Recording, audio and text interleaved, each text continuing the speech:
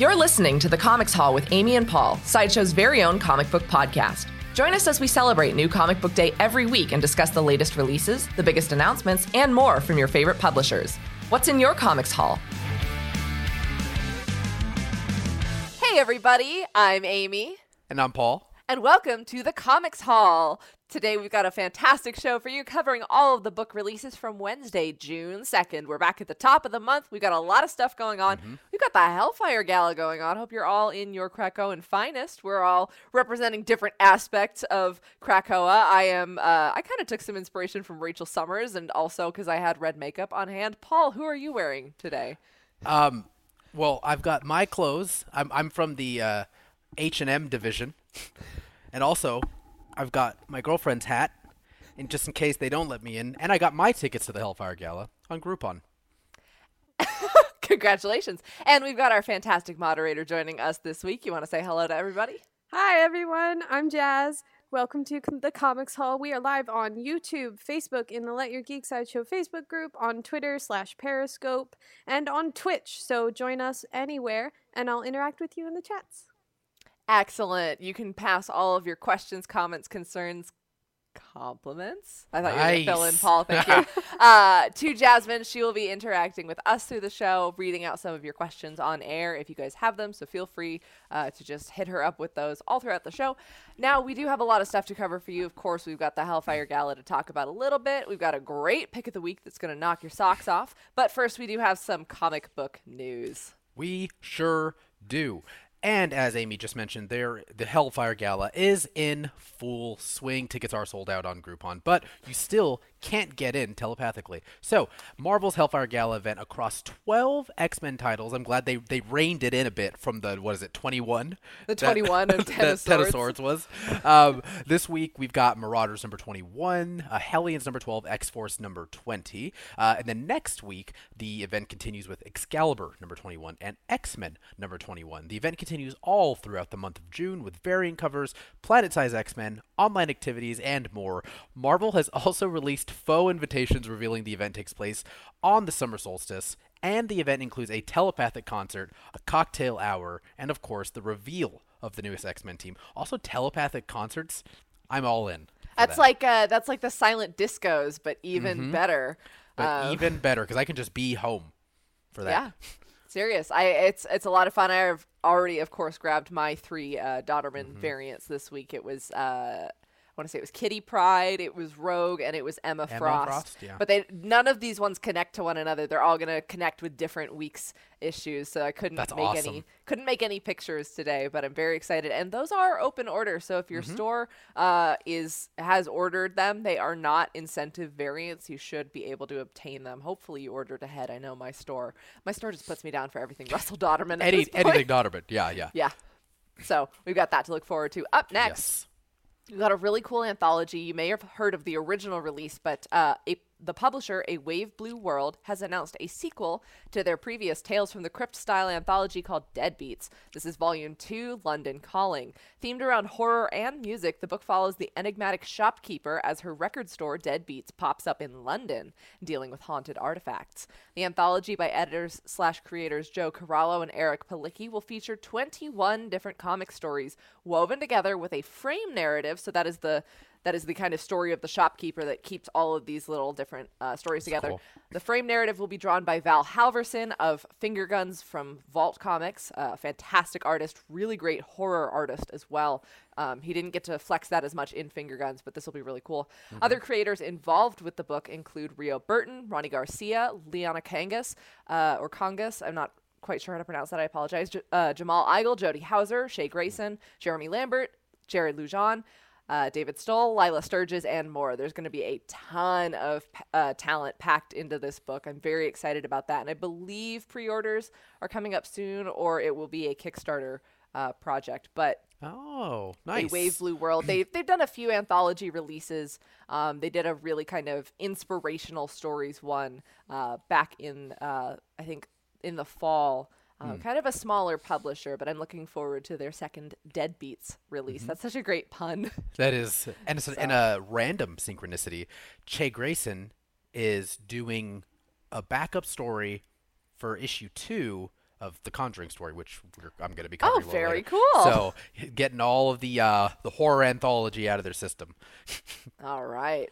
All right, so moving on to some real indie characters, of course. We're talking Marvel, Venom and Hulk. Marvel has announced that 2 major creators are swapping characters following the conclusions of their current runs. So, Donny Cates will be tackling the Hulk's uncontrollable rage in a new ongoing series with artist Ryan Ottley of Invincible fame. On the flip side of that, writers Al Ewing of Immortal Hulk and Ram V, who has done a billion and one things, but currently is writing Swamp Thing over at DC, will take on a new era of Venom with artist Brian Hitch, who, again, I know from a really great definitive run on Justice League. He has done all kinds of things. He's done some Green Lantern work. So Brian Hitch is a pretty recognizable artist. A preview of their new series will be featured in the Free Comic Book Day Spider-Man Venom #1 issue releasing August 14th, and fans can look forward to these new ongoing books in November. That was pretty huge news.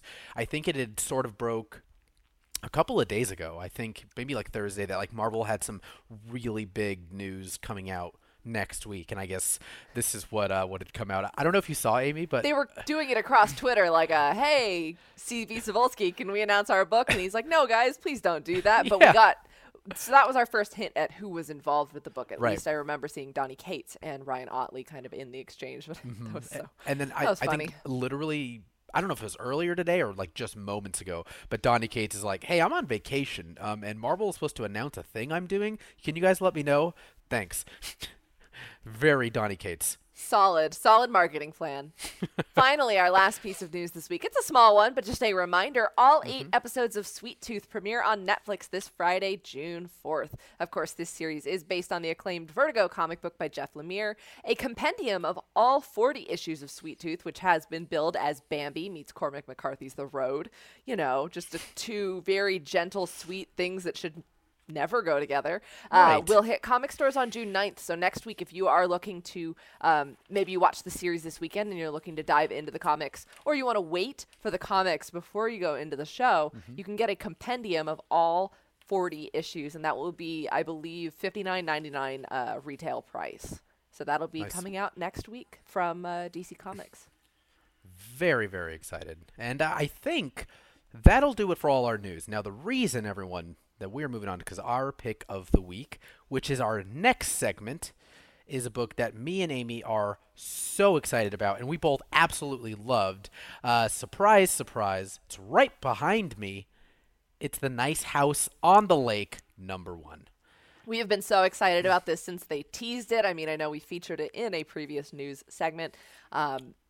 I just want to preface this pick of the week by saying no amount of reading the solicitations or any kind of general hype before this release, and technically it came out yesterday, so we might be playing a little bit of catch up, but no amount of prepping yourself could prepare you for what this book has in store. Yeah, and it was amazing. It was so wonderful. So let's get to the logistics here of the book first before we get into what me and Amy thought about it, of course. Sorry, I forgot to move my notes like right under my camera. So I'm looking off here at the Nice House giving away all your trade on the secrets, lake. Paul. Yeah. So the team, we've got James Tynion the fourth. JT4, of course, is writing it. We've got Alvaro Martinez Bueno doing the art, and the incredible Jordi Belair doing colors. I believe an AndWorld Design doing the letters. Yes.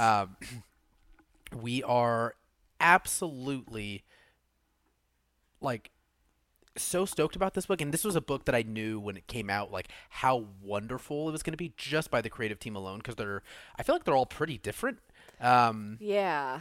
Jordi Belair does a lot of work for, across I believe Marvel, DC, bunch of indie titles, but Alvaro Martinez Bueno does some pretty he does more superhero stuff. So I was really excited to see what he was going to be doing with James Tynion, because Tynion's been killing it with the horror stuff. Yeah, and I mean Jordi Belair revisiting horror since the oh my goodness, what was the book called? It was Red something. It literally left my brain. But Jordi Belair has done horror coloring as well. I'm gonna look it up. Redlands, yes. Yeah. Thank you. That was going to kill me. Oh, and Tom King. Oh, yeah, it was with Tom King. Right. Okay. Yeah, this was such an incredible book, and we don't do it normally, but what we like to do is sort of very loosely and lightly aim our pick of the week. Of course, the A standing for accessibility, the I for interest, and the M for the monetary investment. Now, Amy, do you want to touch on a little bit about like the A here for this book? So in terms of A, we like to cover the accessibility. First of all, one of the things to know about going into this is a DC Black Label title. Black Label is DC's more mature line of publishing. However, this is not a DC Comics book as you would regularly know it. I mean, somebody could come out fourth act and like Batman was behind it all along, but this is actually a creator-owned title despite going through the DC label, and it is billed as a season. There will be 12 issues. It is a maxi series, and there is potential for future seasons. They're kind of using that language, almost like streaming services, and this does have a very tuning into Netflix to watch Black Mirror kind of vibe to it. But in terms of accessibility, this is absolutely one of the biggest releases of the week, especially as a new #1. It would even probably outstrip some of the Hellfire Gala stuff. So it is very, very likely your store has it. However, word of mouth is going fast on how good this thing is. And because it was a DC release, it was released on Tuesday. So you're going to want to call ahead and make sure that your store still has a copy. I believe there were a couple of covers. But worst case scenario, it should be available on Comixology for you to find. Yeah, 100% available on Comixology. There are, I think, like 4 like readily available that all shops could have gotten. Of course, we've got the cover A that you're seeing right here, and this is by Bueno. And then you've got cover B, which is actually by Martin Simmons, who is doing Department of Truth with James Tynion. And then you've got, like, I don't remember who 3 and 4 are. I think Werther Dell'Edera, who is the collaborator for Something is Killing the Children. Right, has the 1 in 25 stock card variant. Yes. And then there's like a 1 in 10. It's the Murderer's Row of James Tynion collaborators. Yeah, it's just all, him and his friends. And it's seriously, some of these covers are wonderful. Now, you'll get into it when all I'm saying. Again, we are a spoiler-free show and podcast, and thank you for everyone who listens on the podcast. But we're going to try my best to tone down the how bad I want to talk about spoilers. However, we can talk spoilers maybe early tomorrow or in the local comics society, our official Facebook group, site.show/yourLCS. See that? I was professional. Nice. I kept it together. Roll it all in together. Kept it together for 2 whole minutes. So pay attention to some of the symbols on the cover. Is all I'm saying. They will play in, and I've like been working my conspiracy theory brain as to like why these particular symbols were given to particular people. Now, so moving on from that, the interest as to who would like this book, what's been the buzz about this book. So starting with the latter, this book is being really well received right now. Everything that James Tynion is touching right now is sort of turning into gold. I feel like we've been saying that for every single book we've ever talked about on this show by James Tynion. Hey, well, when they stop being good, we'll stop saying it. So that's on him, really. Yeah, that's on you, dude. Officially, he won Best Writer in our Comics Hall poll for a reason. He's up in the Raptors, and so as far as the interest in this book, like I'm just calling him JT4 because that's why he's in all my notes. He is from the town that this takes place in. And a lot of this takes place really around his life. And so I always appreciate and love when artists are, incredibly honest in their writing. And, Amy can maybe speak to it a little bit more as having written comics, but like having the platform from DC and at DC Black Label specifically to be able to write that honest and write this story, it really comes through, I feel, in this story. Like you can tell it's very personal to him. Yeah, and there's even some great elements of utilizing the current mindset. I mean, as you can tell, and as we've kind of expressed before, the comics creation pipeline is a really long time. I mean, you are seeing solicitations 3 months in advance. You do have at least a cover and the loose plot, but by that point, the script isn't finished. Likely, the pages are certainly not done, unless some books go in with multiple issues finished ahead of time so they can release them. Yeah. But this very much has elements of the fear and the reaction to the last year that everybody has been experiencing, and the being locked inside of a house idea. Even though with a nice house on the lake, it's a beautiful place to be locked in. But yeah. I mean, it does have even a contemporary reference to February. I think February 2021 is where some of it is set. I think there was an email in the book that shows it's 2021 in the story. Yeah, and there's some really fun information docs in here as well. I like there's some emails between some characters to other characters that you get to read. Very, as Amy were saying, very like Hickman-esque, emails between other X-Men. And I do like how our main character was asked by a Google review bot to review Tiny Onion Studios, which is James Tynion's actual like production studio. So it's just like little stuff like that. I think it's just, I think he's fully immersing himself in this world. And again, we haven't really talked about what even this story is. Like, who would like this story? But for lack of a better word, Amy, maybe I should let you try to summarize like what this is about on paper. Oh my goodness. On paper, I'll do my best. I don't have the actual solicitation text pulled up. But going in, this is what I understood about the story. 12 different people are invited to a nice house on a lake for a weekend retreat. Not just a weekend, kind of a retreat. Yeah, a retreat in a lake area where it's really cut off, almost like one of those places where you go and you're not going to have cell reception, so you text everybody like, "Hey, if you don't hear from me in a week, don't worry." But it's 12 different people in this elaborate, really nice house, and they all know their host in varying capacities, but nobody really knows who he is. To some, he's a friend. To some, he's a coworker. To some, he's almost just a stranger.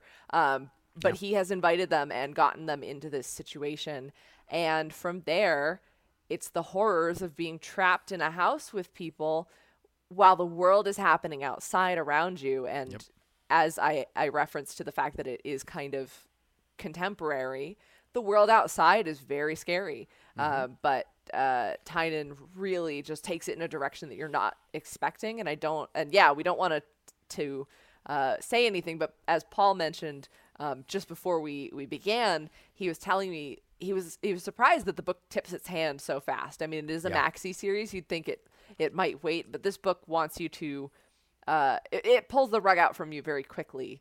Yes. In a horrifying fashion. Yeah, and it's really great. It's a very particular type of horror that I think speaks to the success of Tynion, in that it is horror that takes its time, and it sort of plays on things that are very real around you in your home right now. And that's the idea of like being locked in your own place with a Furby, with friends. Everyone has that one friend that you're like, oh yeah, I know that person, in passing, and like I would be invited to their shindig. And you're like, he's a cool guy. No, I don't know him that well, but yeah, he's cool.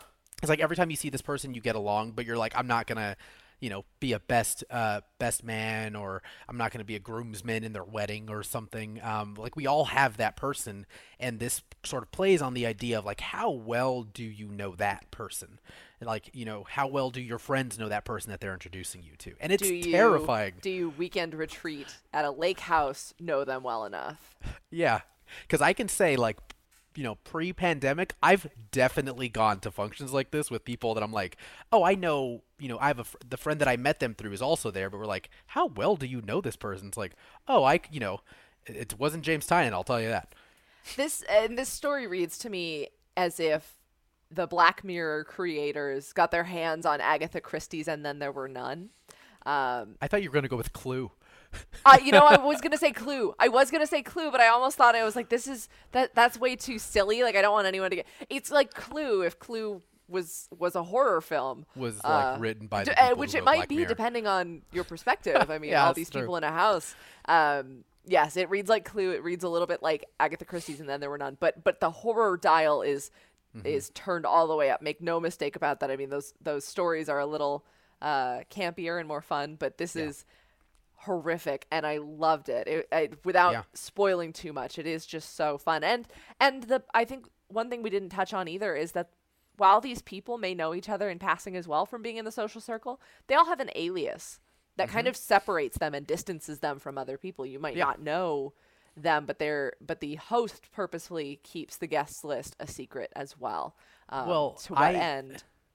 Oh, I can't say that exact point because it'll spoil some stuff, but all these people have an alias. It's like the consultant, the writer, and I love that idea because we all use that in our day-to-day life when you've got your best friend and they're like, oh yeah, I was getting drinks with Roger, and you're just like, oh, like, which one's Roger? Oh, he's the baseball player. Oh, or the something baseball like that. player. Got it. Like, and then you build these preconceived notions about that person going in by just that, that word that you attach to them. And so it's these things, again, this very simple and realistic style of horror that James Tynion plays in all of his books, but specifically this one. I feel like this has been a book that he's been writing for a while. I don't know if that's true or not, but there's also a lot of Alvaro Martinez in here because he also helped co-create this story. So it's been fun to guess like where Tynion's brain ends and Bueno's brain begins.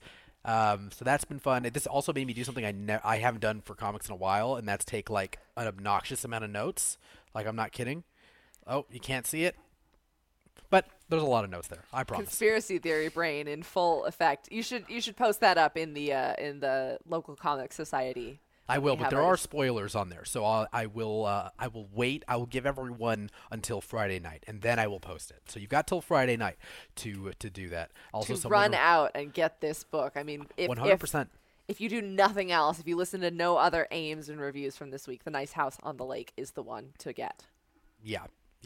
This will be one of his definitive books. I feel. We're being hopeful in that because it's just. When you write what you know, hopefully it comes out golden, right? I assume. Something like that. And even the things you know, when you write what you know, sometimes the things you know are the most horrifying. Yes, and that is reality. Reality is horrifying. And so, again, so that's the interest. Now the monetary investment, it is for issue 1, it's only $3.99. It is a standard 32 pages. And as Amy mentioned earlier, this is 1 of 12. So it's a maxi series. Now this is, what they're calling, this is book 1 in season 1. So we can be led to believe that season 2 will also be 12 issues, but we don't know where that's going. We're just currently enjoying issue 1.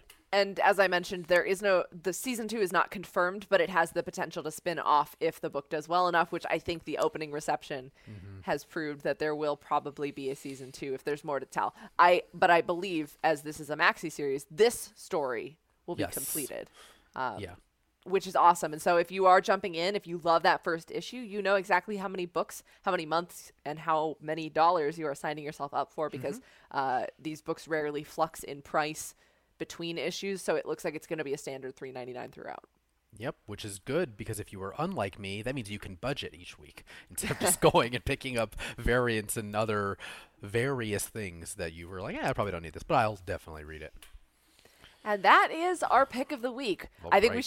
we should put a pin in it because I can tell that we're both so close to just I know, real close to spoiling spoiling it. it. But if you want to hear the rest of our discussion on this amazing pick of the week, again, we'll do our best to get some stuff up in the local comic society. Maybe not so much Let Your Geek Side show because that will quickly get lost in there. But local comic society is definitely the place to go. Yes. If you want to see Paul's conspiracy theories. I'll post them. It's mainly just like a lot of like the Charlie Day meme energy. That's what I'm bringing to you on this Wednesday the 2nd. All right. So continuing on with our pick of the week, we are going into our our true and tried AIM system now and segment. I think I'm up to bat first here.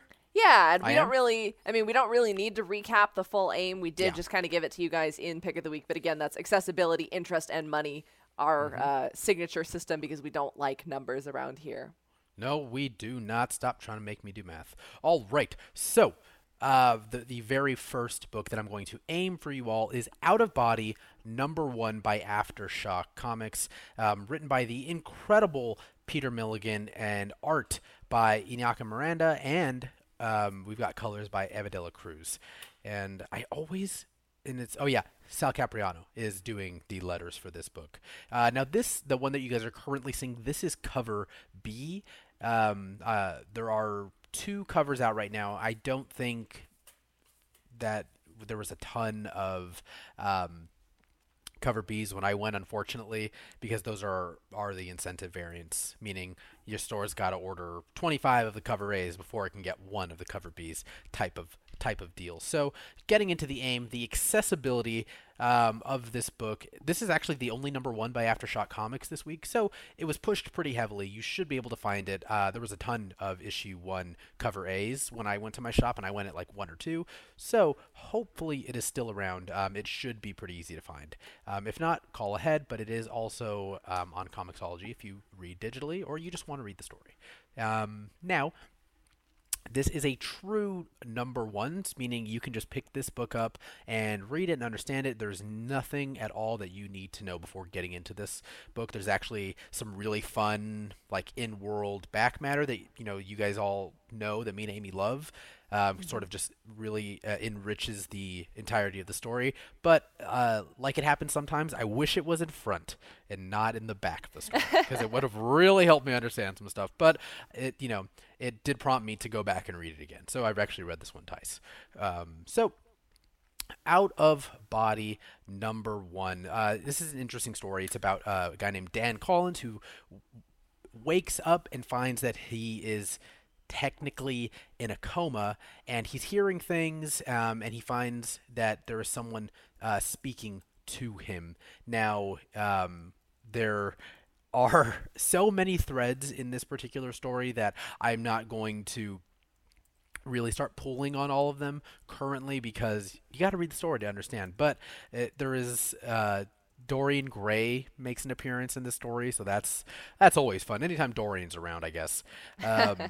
So again, it is a weird occult detective thriller that is like life and death, and I actually really enjoyed this story. Like, sometimes me and Amy, we'll get some books and we're like, oh, this is a new #1. This will be fun. And 9 times out of 10, we actually really end up enjoying the book. And this is one of those 9 times out of 10, because this is a really, really fun book.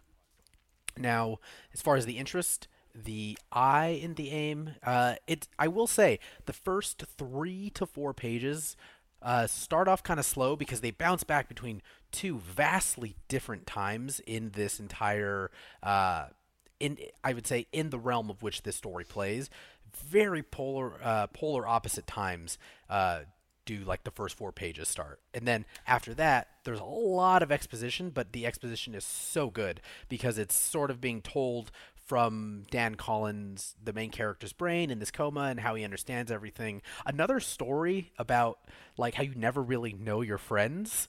So that's fun. I'm gonna be fun. This is to hang out with. A weird week for comics and like trust no one and kind friends. of vibes. So no, I had a really random, like, oh, this is kind of what it's like. It's like these other properties that aren't comics. Now, just bear with me. It is sort of part Soul, the Pixar movie, and Insidious, the horror movie. When you read the story, it will become apparent as to why I specifically chose those, but I promise it makes sense. But like, if you like sort of the in-world structure of Soul and some of the lucid dreaming kind of weird like horror that takes place in Insidious, like it sort of merges those two, and it's really fun and really expertly done. I like any time that any writer takes a stab at sort of putting like a bureaucratic stand on like the afterlife. Like that's always fun to me. Very like, like Beetlejuice. Like or like anything along those lines, or Heavy, which I was reading, like another Aftershock book. Oh, no, that's Valiant, I think. No, Vault. That's no, Vault. Vault. It was Vault. Vault. I was getting there. It was just really fun. And personally, I really, really suggest that you guys go and get this book. Again, because it is Aftershock, and again, I don't know if I've mentioned this, but Aftershock comics, 99% of them will only be 6 issues.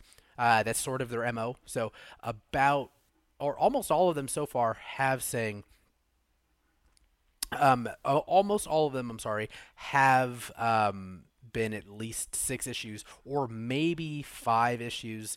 But again, not, it's never too bad. So again, like Amy was saying, the investment you're getting into, which brings me to the M for this, the monetary investment. This particular book is $4.99, as are all Aftershock books. 32 pages, and it should be 6 issues. It might be an ongoing, but I'm pretty sure it's only 6 issues. So that's Out of Body number 1 by our good old friends over at Aftershock. Yeah, they've been crushing it. So this is a good one. Go pick it up. All right. I've got, on the flip side, a new debut from Boom Studios. This is Basilisk number 1, written by Cullen Bunn with art by Jonas Scharf, colors by Alex Guimarães, and letters by Ed Dukeshire.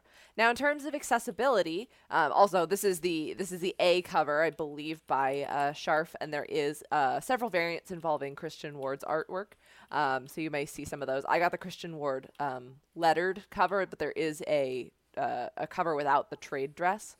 Nice. That's going for more money because that is one of the incentive variants for this launch, but you should have plenty of chances to find this cover on shelves. So it is a true number 1, which as we've kind of explained here, we like to say is you don't need to know any back material going into this, because Boom Studios and Aftershock, the name of the game with creator-owned titles is you don't necessarily have to have read anything else prior to this. Even the solicitation text, you could go in completely blind.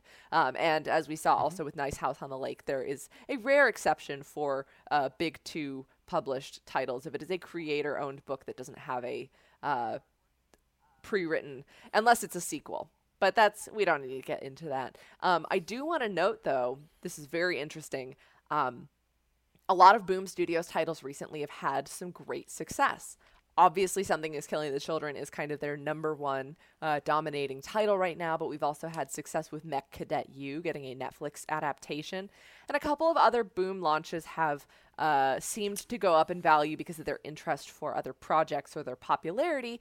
So there's a little bit of false scarcity with Basilisk number 1. A lot of people are buying this issue in anticipation of it becoming something that could, but it's not really a high speculator thing right now. But I do want to just warn you, if your store didn't order enough, it hasn't sold out at the distributor level yet, so you should hopefully find it. And this was Cullen Bunn's highest ordered launch book ever. So the print run is plentiful. You should be able to find it, but if there's any false scarcity for some reason, don't freak out. It's also available on Comixology if you're absolutely needing to read it as soon as possible. Other than that, the story is great and easy to read and get into. Bunn does a really great job with silent panels, which I think a lot of comics, when people see the silent panels, they go, oh, this is going to be a quick and easy read because there's not a lot of words. But the art, when there's a silent panel, it means that the art is doing all the talking for you. So there's a really great push and pull with that in this story. It's a very, very solid debut. It is a mini series. I believe it will be 5 issues long. So it's kind of that speed. In terms of interest, it is a supernatural sci-fi story with horror elements. I'd say almost more like Dread, but there are some disturbing visuals based on the characters and their powers. It is a book for fans of Philadelphia and Stillwater, as well as Harrow County or any of Cullen Bunn's other titles, excuse me. If you like his general sense of horror, you really can't go wrong with that.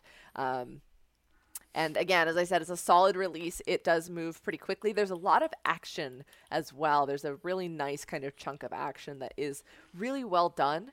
But it feels a little bit thin in terms of the lore, and I will I will say that's not a bad thing. For a 5-issue miniseries, they do really have to make sure that they measure out the content and make sure that you want to stay invested to find out the mystery of this book. I think it's a mysterious and engaging title, and you don't get a whole lot about the Chimera, which are the book's main antagonists.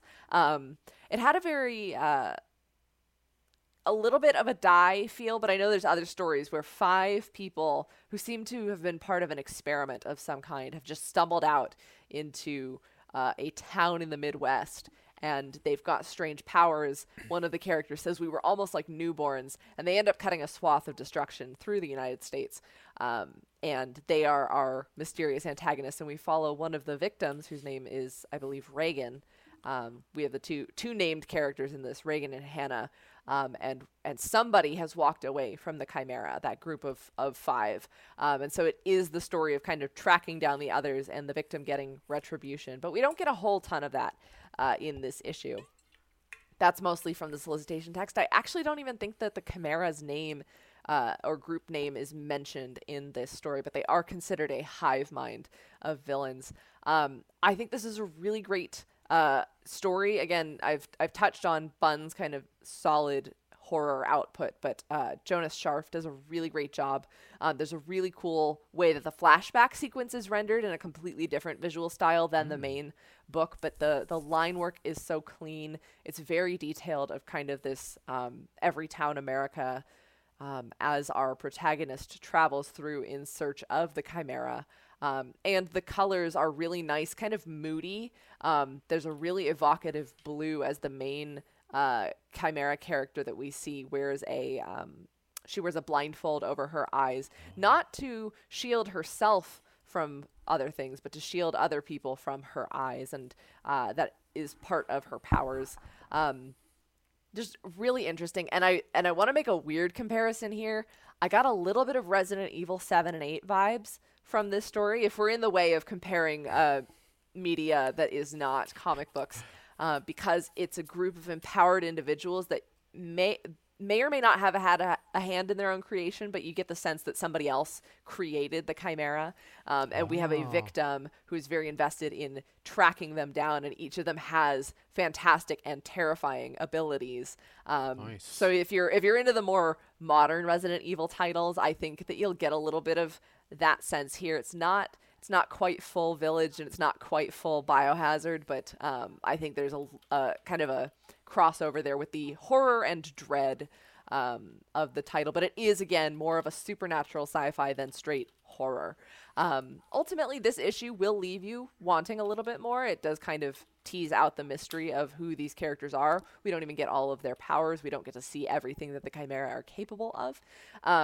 But there is a great cliffhanger, and I think if you are sold on this first issue, if you like the pacing of it, then you're going to enjoy. I mean, I haven't read the rest of the miniseries, but it's one of those things where I know the pacing of miniseries, and I think this will play out very interestingly. But the first issue gives you just enough to keep you invested to go in for the rest of it. Now, in terms of M, this is $3.99. It's a kind of standard comic release, and because the first issue wasn't priced up, you can assume that all the issues will be $3.99, and it is a standard 32 pages, which equates to more like 26 or 28 pages of actual story, plus advertisements from Boom Studios about other related titles and other upcoming books that you can check out from them, and where you can pre-order Boom titles. So, without saying too much else, because I don't want to spoil things, that's all I've got for Basilisk number 1, but another solid debut this week for the horror stuff. I mean, we're a little more than halfway to Halloween, and June is like, hey, hope you didn't forget about us. You'd think that we were in for some breezy summer titles, but we're getting the creepy stuff out of the way first. Remember to be scared all the time. Here we and go. Don't trust your friends. Don't trust your friends. Nope. And speaking of not trusting your friends, the next book that do we want to take questions first? Sure. Do we have a couple questions? Okay. Yeah, we might have time for just the one. So, Jasmine, do you want to come on and ask us? Let's go with JJ's question. Yeah. Hi. Hello. JJ Joe on Twitch. Hi, everybody. JJ Joe on Twitch asks, do Paul and Amy look at all the new releases for the week and pick and choose, or do they actually read them all? Well, JJ, great question, and hello. Thank you, Jasmine. And so no, we do not read every comic that comes out every week. Let's preface by saying that would be at least $300 or $400 a week, which Yes. is money we do not have and time we do not have to actually read every single book. But these books are coming out of our pull lists, out of our own interest. We do a lot of research on what's coming up each week, and sometimes we will pull a book that, like, let's say I wasn't necessarily going to read Basilisk, but because it wasn't already on my pull list, but I did check it out. But everything else that I'm reviewing, everything else that I've got this week, I've got 12 different titles, including the Hellfire Gala. Those are Yeah. all genuinely from my pull list. We are both avid readers and collectors. And so while we regret that we can't read every single comic book published ever and bring every single review to you guys every single week, Yep. we try to pick the biggest new releases because those are the most accessible for fans to get Yes. into. It's much easier than for me to say, I'm going to review Buffy number 26, which is a series that a lot of you are probably not already reading, and it's 26 issues in, and I don't have time to And give you... it's not like Silver Coin or Haha, where you don't need to have read the other 25. Like, you need to be invested in the previous 25 of Buffy. Right. So we always try to bring you guys new releases, especially from independent publishers that you may or may not have had your fingers on the pulse of, as well as providing a resource for people who don't know where to start with comics, because it is very intimidating. And I mean, we've been grandfathered in. I've been reading since 2012. I would love to read every single book, but that would require a lot more time and money than I have. So we're doing our best for you guys. Yeah, and honestly, like, what this show is sort of the amalgamation of all of the things that me and Amy wish that our comic shops, we worked at, very different comic book shops whenever we worked at them, but maybe like we wish that they were at times. Like, I wish that, sometimes I could have had the time to explain to someone, like, no, don't listen to, that internet place. Like, it's not a 2 out of 10. Like, do you like Green Arrow? Then read Green Arrow, but this is what you would need to know before you read that story. And we also, again, utilize previews. So, for instance, like Nice House on the Lake. I mean, me and Amy follow a ton of different, individually, and then as like a collective, follow a ton of different artists and people who, like we always say, one of the best ways to learn about books is to follow the creators who make these books. So we knew pretty early on that JT4, that James Tynion IV was doing this book, and we looked really great, and we wanted to do it. I mean, we'd probably talked about this book like a month and a half ago. And so, like, this is what it is. And so we added it into our pool. So sometimes we get lucky, and we know that, when Nice House on the Lake is out, that's the book that we're going to talk about on the show. But other times, it can be, for lack of a better word, more of a struggle because, like, sometimes in the middle of the months, everything is issue 12, 17, 11, and it's not as easy and accessible. So we use that as an opportunity to read books that we may not have read previously and read a new number one by Aftershock or look Vault to trade or something. paperback collections and let you guys know what if there are people who prefer the trade format because of finances or accessibility of the store itself. And full disclosure, I have about 26 books on my pull currently, and I read about 26 books a month. And again, we've only got a limited time slot here, but I'm glad that you are joining us, and hopefully you're finding some interest in the books that we are talking about. Because, I mean, we're very excited about these things, and it does come from a genuine place of we would take our lunch breaks to go pick up our books, and they said, hey, why don't we make a show out of this? So we're just doing our best. We're doing it anyways. Might as well turn the camera on. So, so thank you for that. Yeah, we never really shared that particular part of our process, but yeah, we sometimes we choose pretty far out, like with Nice House on the Lake, and sometimes it's like, oh man, this book got pushed back, so we're covering this next book instead, which actually is a perfect segue into the next book that I am covering because it kind of happened like that, unfortunately. It is The Conjuring. Now this is... technically, it's The Conjuring, The Lover, #1. Now, this is by DC Comics, of course. Now, this is not, DC Comics of normal continuity, and this is not DC Comics Black Label. This is their new sort of, I guess, offshoot, imprint, whatever you want to call it, called DC Horror. Now, I believe that this is going to represent the books that sort of have ties to Warner Brothers' many horror films.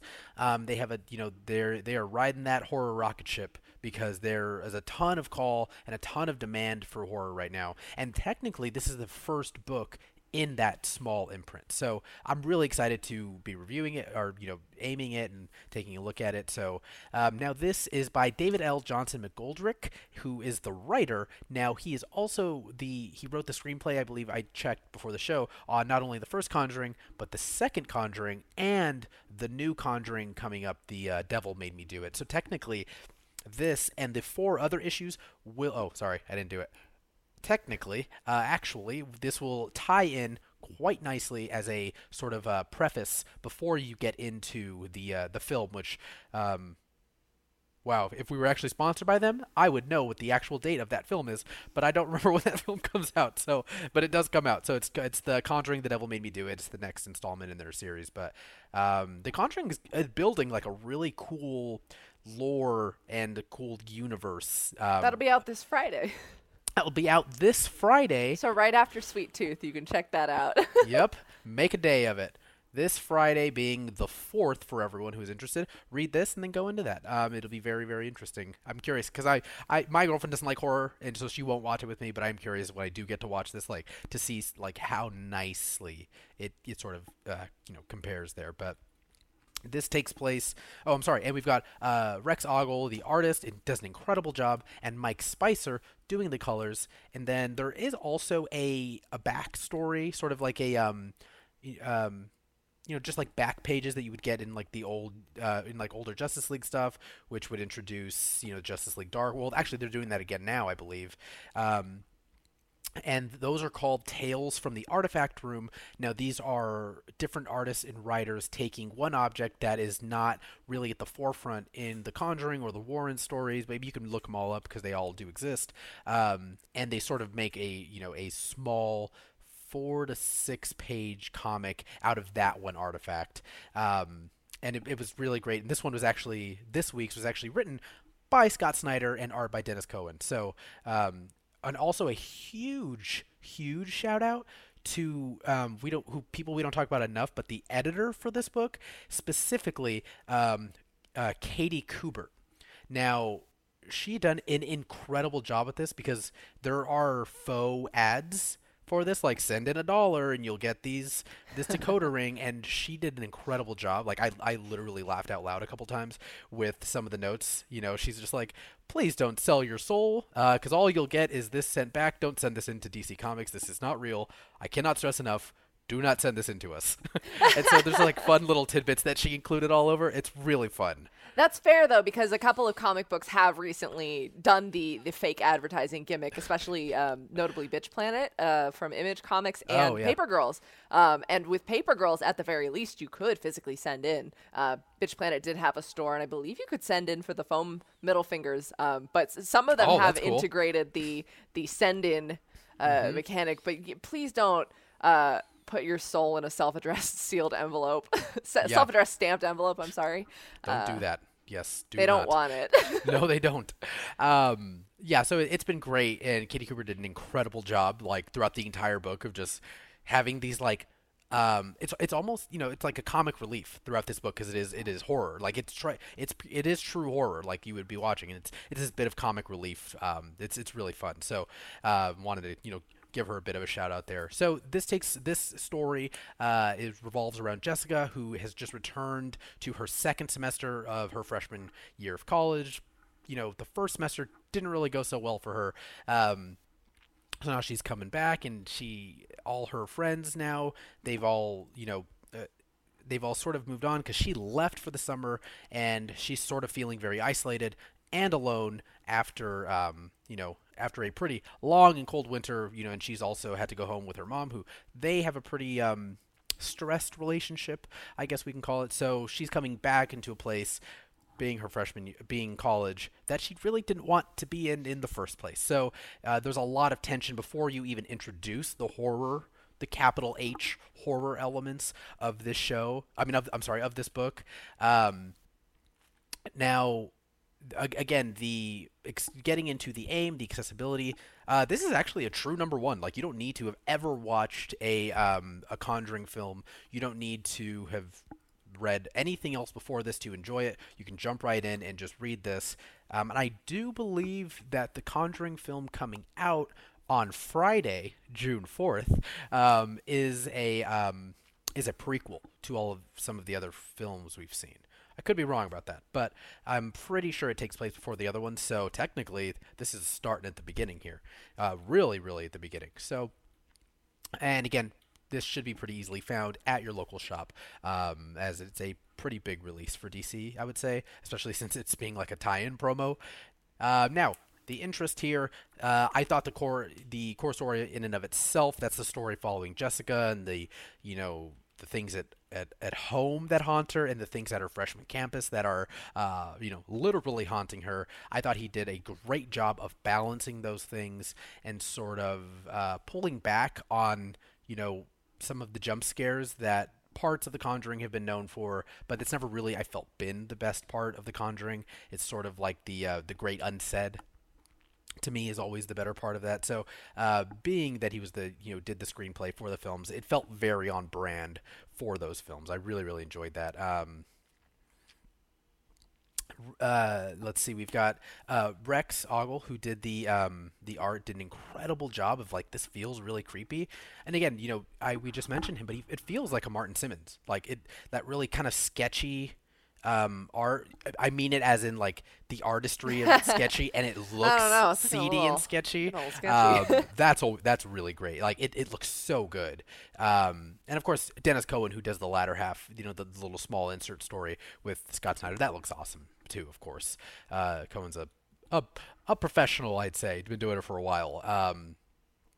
Now, I thought, again, the Tales from the Artifact Room, that's a really interesting way to introduce, to sort of keep the momentum of the Warrens and this Conjuring story alive, because you can, in the movie, you see I just read about that particular item in the comic, and there's 5 issues of this, so you're going to be getting 5 previously unseen artifacts that will have somehow comic tie-in. So that's fun. It's always nice when you can sort of expand lore on things that you've never seen, flesh out some of the world there. So I mean, it's a really fun, a really good, solid horror entry. McGoldrick does a wonderful job, I think, of just overall just balancing the story and making it feel like a comic book and not like just a film. Which is a problem sometimes when I've read when people who write for Hollywood will come and do comic books. They're like, oh, this feels so cinematic. It doesn't. It feels like a comic book, which is weird to say. It's very interesting because in my experience with writing comics and versus film, people are like, oh, it's a lot like film writing. But in film writing, you're writing continuous moments. You're writing someone walking to the bar and pouring themselves a drink. In comics, you've got to pick which moments you want to slice out, which film stills you want to pull, because they are moment to moment. And the brain can fill it in, but it's very different than writing continuous flowing moments. Very interesting to see if they can accomplish a jump scare in a comic book, though. Well, I mean, I'll keep everyone posted. I'm probably going to pick up 2. I really liked it. The closest I've ever had to a jump scare in a comic book was the Autumnal from Vault. Actual page turning, eek. But if are you good on The Conjuring? Yep. Can I switch it over? All right. $4.99, 32 pages. That's the end. You're good. Thank you, Paul. And I'm going to wrap us up for the weekly haul segment with another new #1 from DC Comics. We've got Crush and Lobo #1. You guys will notice they've got the Pride Month logo up in the corner there.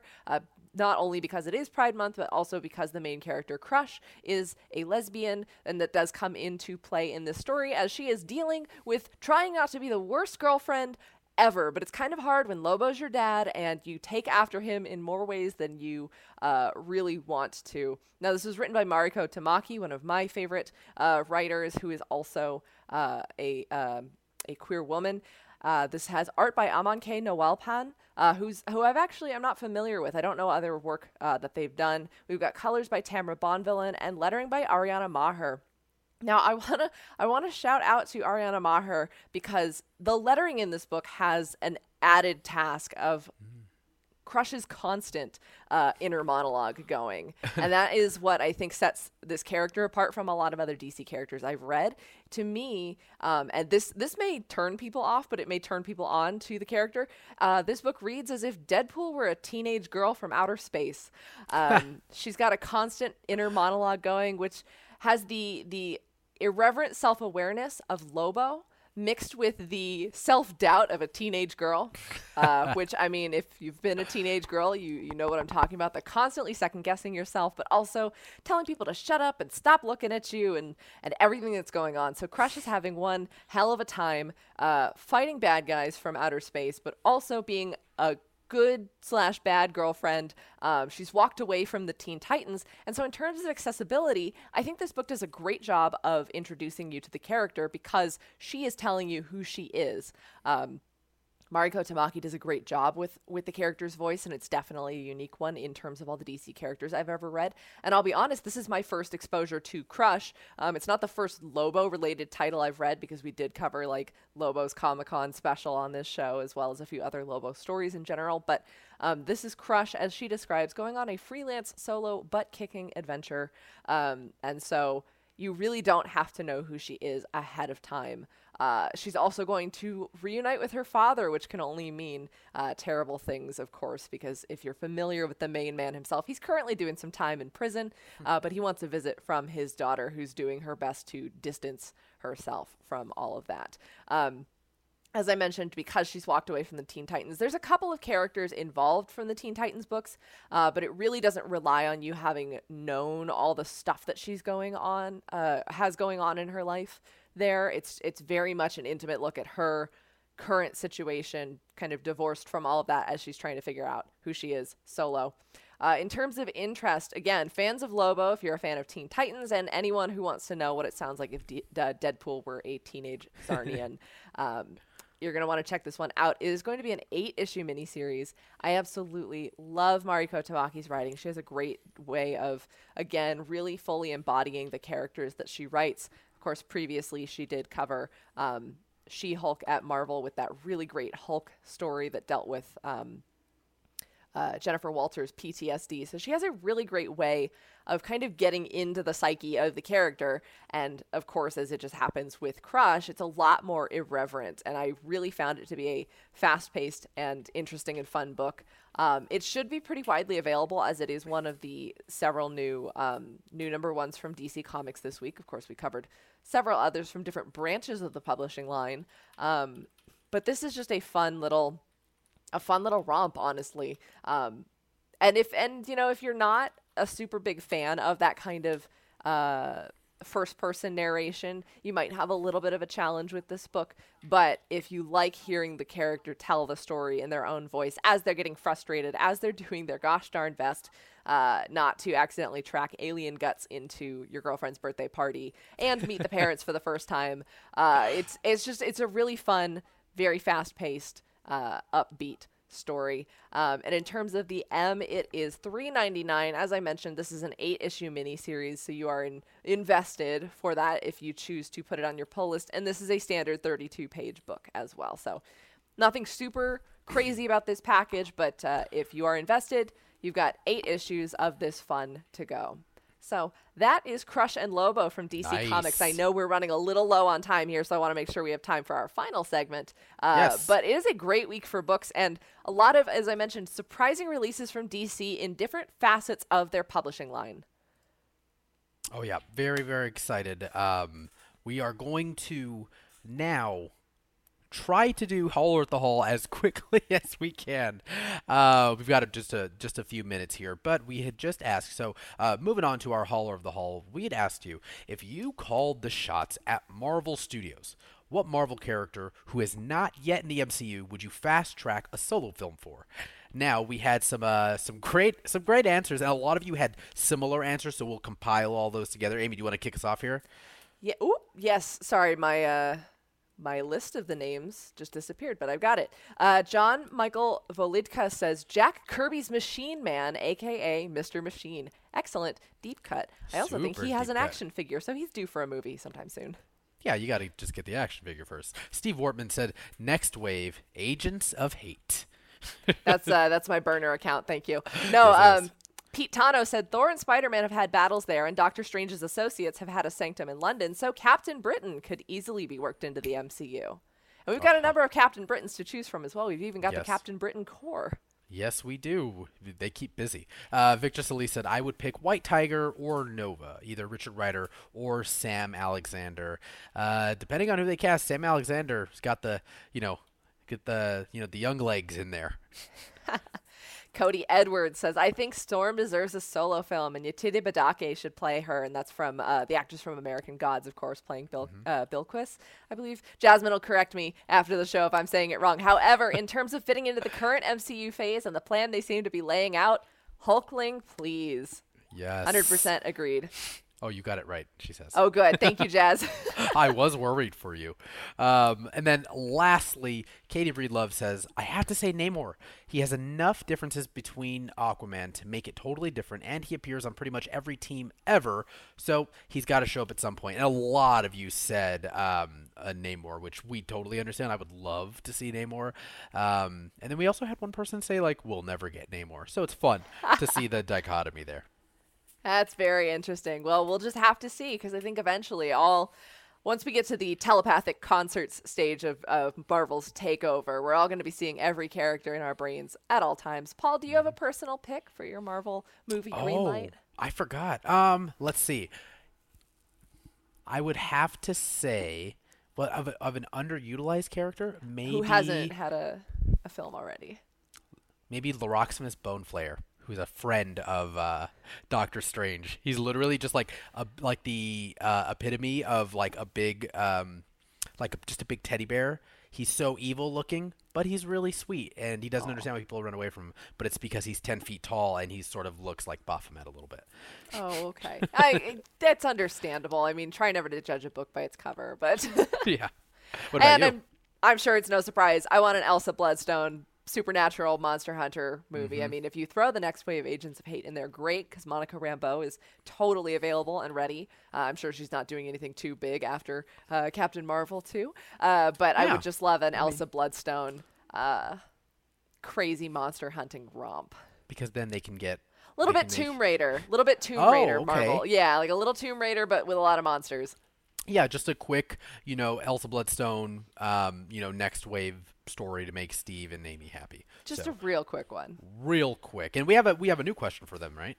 Yes, this is inspired by just a personal favorite of mine in the comics realm, even though you might not necessarily consider it to be complete comics. They are complete comics. What am I saying? For next week, for June 10th, we want to know, what is your favorite newspaper comic strip? If it's syndicated in a newspaper, if it's a Sunday Funny, if it's a daily comic strip, from Peanuts to Marmaduke, have you ever followed the Sunday Funnies? Please let us know which are your favorite. I've grown up reading those every single day before I would go to school. My dad always had the paper out for me, so that is newspaper comics are a near and dear subject to my heart. So we'll get your answers and read them out next week, maybe even provide some visuals if you feel so inclined, and we'll see what we can do on next week's episode of the Comics Hall.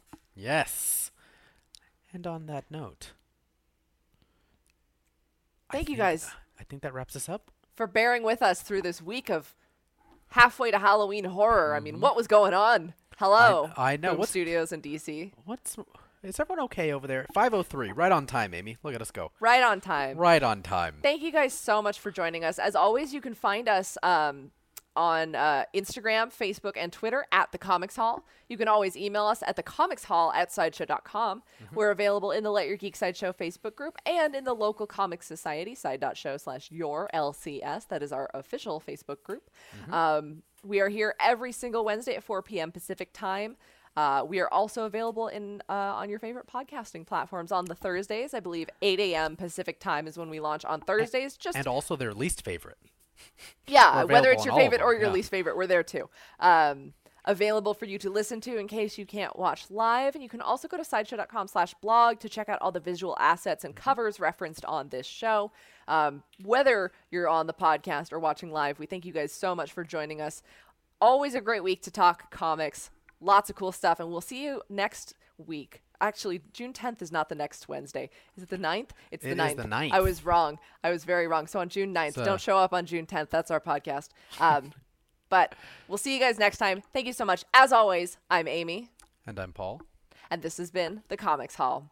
Enjoy the Hellfire Gala. Bye. Get them on Groupon. This has been the Comics Hall with Amy and Paul, presented by Sideshow. Submit your response to our fan mail question of the week by emailing thecomicshall@sideshow.com. We'd love to hear your thoughts. Also, don't forget to vote on the panel of the week in the Let Your Geek Sideshow official Facebook group. You can watch us live every Wednesday at 4 p.m. Pacific on Sideshow's official Facebook, YouTube, Instagram, Twitch, and Periscope channels. And you can keep in touch with our show on social media at The Comics Hall on Facebook, Twitter, and Instagram. Thank you so much for listening, and as always, don't forget to let your geek side show.